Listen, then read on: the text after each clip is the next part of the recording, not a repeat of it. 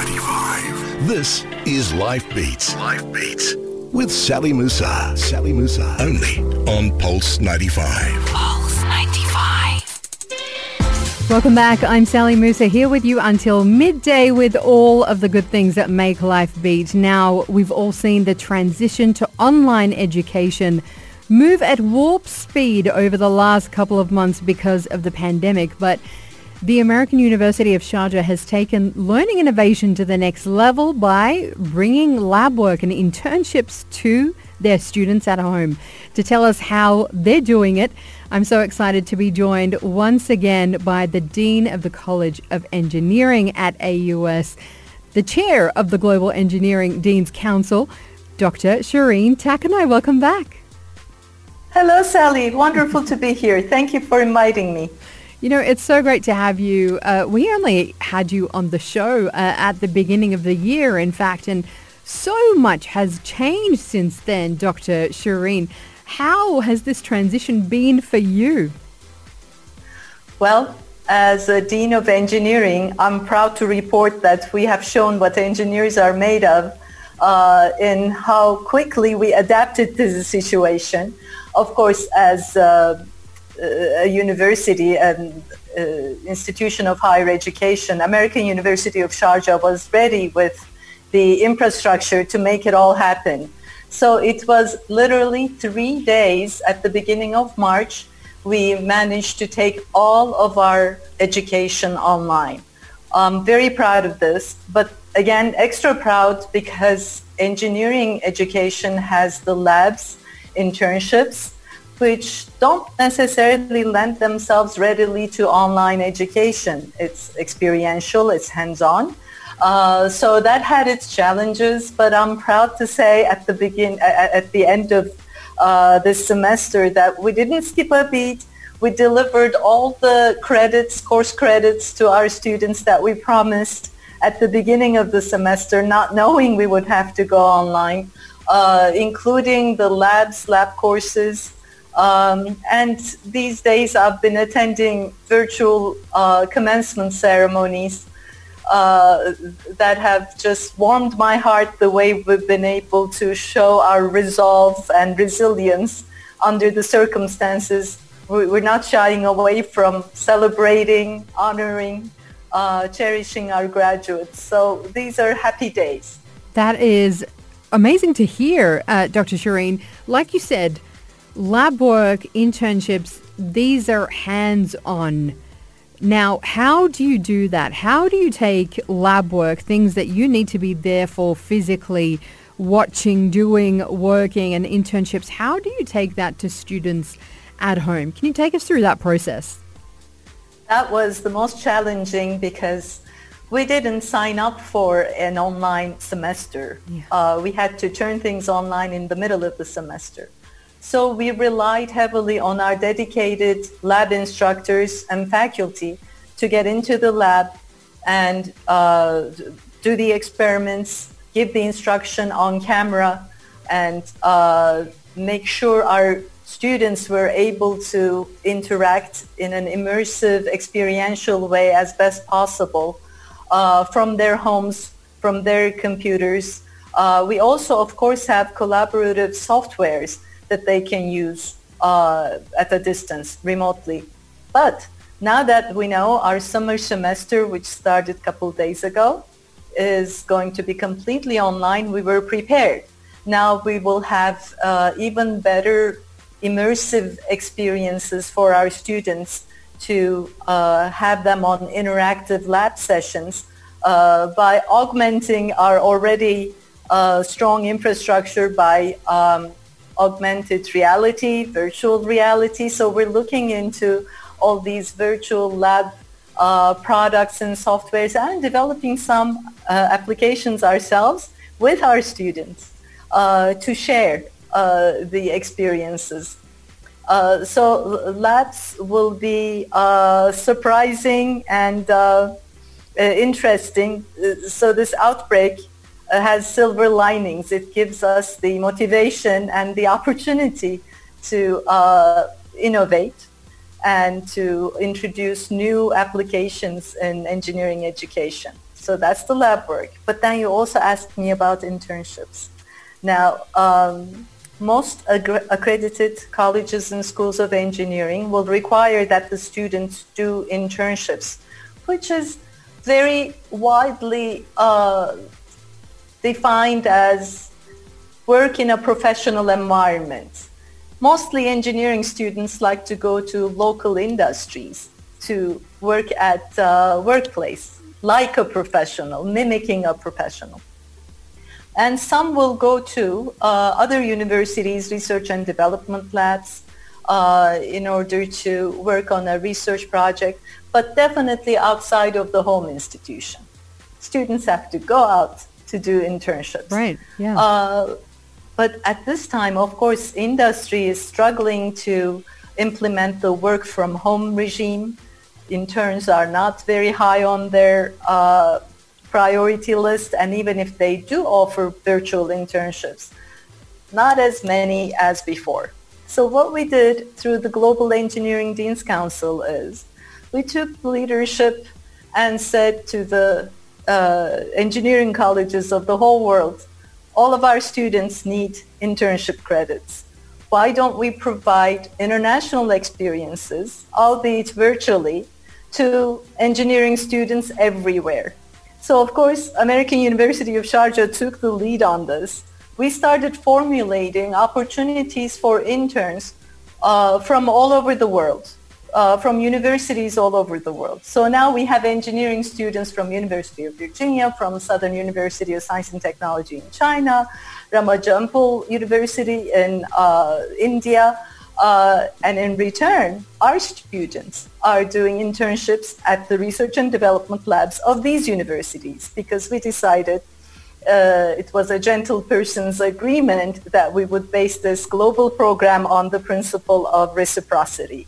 So it's started off really well. We keep increasing the number of internship opportunities for the students everywhere of the globe.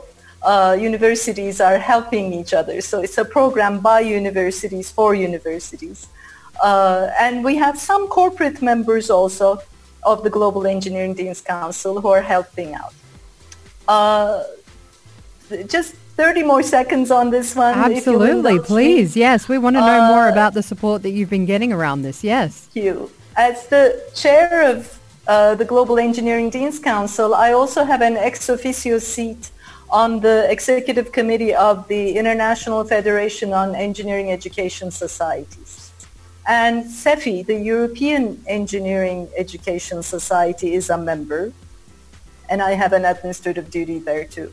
They hooked into this program. So now we have the Global Engineering Deans Council and the European Engineering Society. The thing is spreading like wildfire across the globe, where this summer and in the Southern Hemisphere this winter, we will have internship programs for university students everywhere.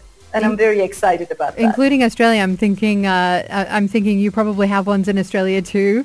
It will be their winter. But tell me more about this. This is amazing. You know, the fact that not only have you done what is required, which is to bring internships, but you've actually opened this up globally. So to take us through the advantages, what are students getting from being able to connect internationally here through the American University of Sharjah?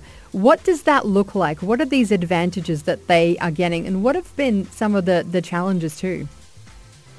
Well, the challenge, of course, is to bring in the advantages of international experiences to our students' homes. We have exchange programs for international experiences, and we always think of that as something that involves physical traveling, of course. But our students are digital natives. They know to share their world, their culture through the internet. It doesn't feel as two-dimensional to them as it feels to me. to get on the internet and work with someone at the other end of the planet. The work ethic, the discipline, the communications of another country, another culture does come through with these internships. And our students are naturals at this. In fact, I'm very proud to say they're incredibly demanding. One of them just emailed me last night saying, I've been going through all these opportunities on the Global Engineering Deans Council platform, and is that it? I want more. I thought I would see more from such and such country. And I said, okay, we'll work on it. Thanks. So they're pushing us for more of this, and they're excited. Of course, when things go back to some kind of new normal and we will be able to travel, we won't have to rely so heavily on virtual internships. But I would like to note that virtual mobility in the global engineering community was an important theme way before this outbreak came about. Right, but it wasn't at the pace that we saw it, really. Not.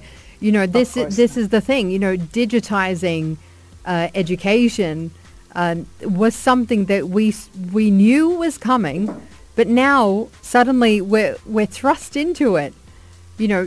So yeah. Absolutely. So it's a catalyst. And again, I don't want to sound like I'm expressing joy over something terrible, but there are silver linings. We have to see the positive in everything. This has accelerated the pace at which engineering education has globalized, or higher education in general is globalizing because of this thing. So you're going to be seeing more of this even when we go back to physical learning at the university. Do you think so? I'm pretty sure, because this way our reach of offerings through online media will be global, and we won't give up on that. If we have a visiting student from somewhere else on the globe, they want to participate in what we're doing, we won't tell them, no, you have to travel here. We already have the infrastructure. We already have all of our personnel trained to deliver material on this infrastructure. We keep improving the softwares that we have, the tools that we have, in order to make it more and more immersive, experiential, and interactive. We won't give up on this. And it's also making it more inclusive. So I want to make sure that we come back, we talk about that with you, Dr. Sirin, as well as the student perspective. You've had, like you have just been alluding to there, a lot of student leadership guiding you in different projects at AUS. So we want to hear more about that. Lots more to come here on Pulse 95. Pulse 95. This is Life Beats. Life Beats with Sally Musa. Sally Musa. Only on Pulse 95. Pulse 95. We are back with Dr. Sirin Tekinay. She is the Dean of the College of Engineering at AUS, as well as the chair of the Global Engineering Deans Council. And last time you were on the show, Dr. Sirin, it was all about looking at women and girls in science and the importance of inclusion. And this is still very much one of the focuses that you have in your work, whether it's at AUS or globally. So tell us more. Thank you so much. Yes, this is an area that's dear to all of our hearts because we need everyone. We absolutely need everybody's innovative power to solve the problems that are facing us, the challenges of this century. The Sustainable Development Goals are our value that we cherish. We hold close to our hearts to work on every single day in everything that we do. With that kind of near-term, huge goal, near-term because of course the time span is until 2030, which is not a lot of time to solve the world's energy problem, water problem, climate problem, peace, poverty, you name it, all 17 of them. Not a lot of time. We need everybody. So women in engineering, diversity and inclusion in terms of all kinds of underrepresented groups getting in on the solution, the teamwork is extremely important to us. As the Global Engineering Deans Council, we've been extremely proud of an annual program. It is the world's biggest, most comprehensive diversity award program sponsored by Airbus. So the diversity award program has been going on since 2012. I've been very proud and happy to be part of it. And last week, I chaired the jury of the 7th Diversity Award, and it was an exciting, wonderful evening. A Canadian university's project called C4, it's cross-campus communication, collaboration, type diversity of disciplines, diversity of backgrounds, and expertise that came together in that project that was celebrated. Of course, I was also proud that as the co-host of the event, I was introduced as the Dean of Engineering at AUS, and the very heavy French accented MC said, and of course AUS is a champion of diversity, and I thought she was talking about our student body. We have more than 90 nations represented on our campus. But she said, oh, because the dean is the first and only female dean in the United Arab Emirates of engineering. Now, I'm proud to be the first. I am not at all happy to be the only one. It's been 4 months, more than 4 months I'm on the job, and I'm proud to have the pipeline full of young talent who will take it up to further lengths, further horizons. So that's something dear to our hearts. We're bringing the global attempts, energies to make sure engineering education and engineering field in general gets all the diversity it deserves back home, and living and breathing what we're talking about on our campus. To see that is extremely rewarding and exciting. That's what keeps us young in this business, I think, to constantly see the results of some of the values that we hold dear, even if it's not terribly tangible every single day. And this is absolutely vital, because it's these different perspectives that drive innovation. And it's kind of interesting, you know, you're talking about the 2030 sustainability goals. And yes, it's a decade away, but I think if the last couple of months have taught us anything, it's that if we prioritize something, the innovation just comes. It's one of those things that has to be at the top of our priority list. Does it not, Dr. Sirin? Absolutely. Couldn't have said it better. Thank you, Sally. The crises are full of potentials, especially for us who are used to innovating or who are always aiming at innovating. Innovation doesn't happen when you go to your office and say, let me innovate something today. It starts with the need, with empathizing, with defining the problem, looking at the stakeholders. Who are we solving this problem for? And then it has many loops, and it touches many people through the solution. So gone are the days of the lonely inventor or the engineer who designs something all by themselves. We need to be in a team, multidisciplinary team, talking to everybody, communicating with everyone, drawing from the expertise of a wide selection of people before we can have the end-to-end multidisciplinary solutions to our problems. And look at the outbreak. We're talking about how to deliver engineering through this unprecedented time. But there is the health management issue. There is the economics issue. There is the energy usage, water usage, everything that gets impacted. So our problems, the challenges are so multidisciplinary that we know this kind of challenge that pulls the globe together is chock full of potentials for new ideas, disruptive innovations, for changing the way of life. Every time I hear, when are we going to go back to normal? I'm very relaxed to say never. There is no normal. We'll define the normal, we'll make it better, and we'll just live a different life. Yeah. As we always have. Better. We want it to be better. We do not want to go back to what was normal before. But, you know, speaking of diversity and inclusion and hearing the students' voices, this is something that AUS does very well. There are many student-led projects and initiatives that happen within the engineering department as well as others. So take us through some of those that really stand out. I am so proud of our students. Student engagement is a core value of us, but we want to see it further. Student leadership is extremely important to us. They need to lead. They need to pull the education. Education is no longer a push service. We can't get our students aligned in class and say, trust me, this theoretical knowledge will be useful to you, so take good notes and it will all be on the exam tomorrow. That is not motivating.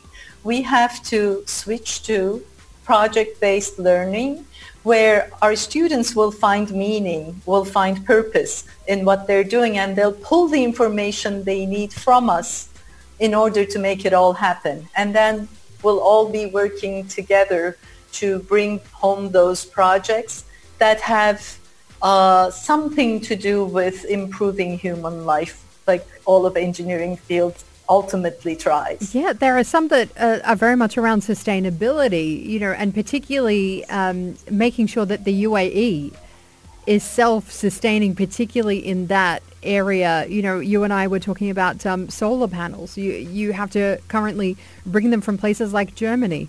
But the UAE, AUS, is looking at how do we produce them here?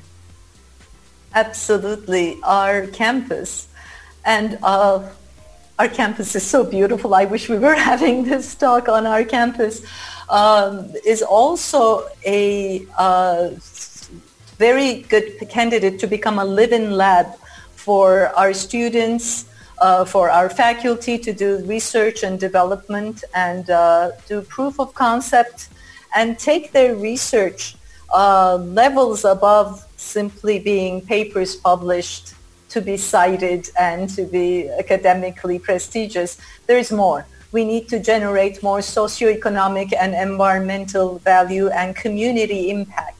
And we're very well aware that this is our responsibility in our country here.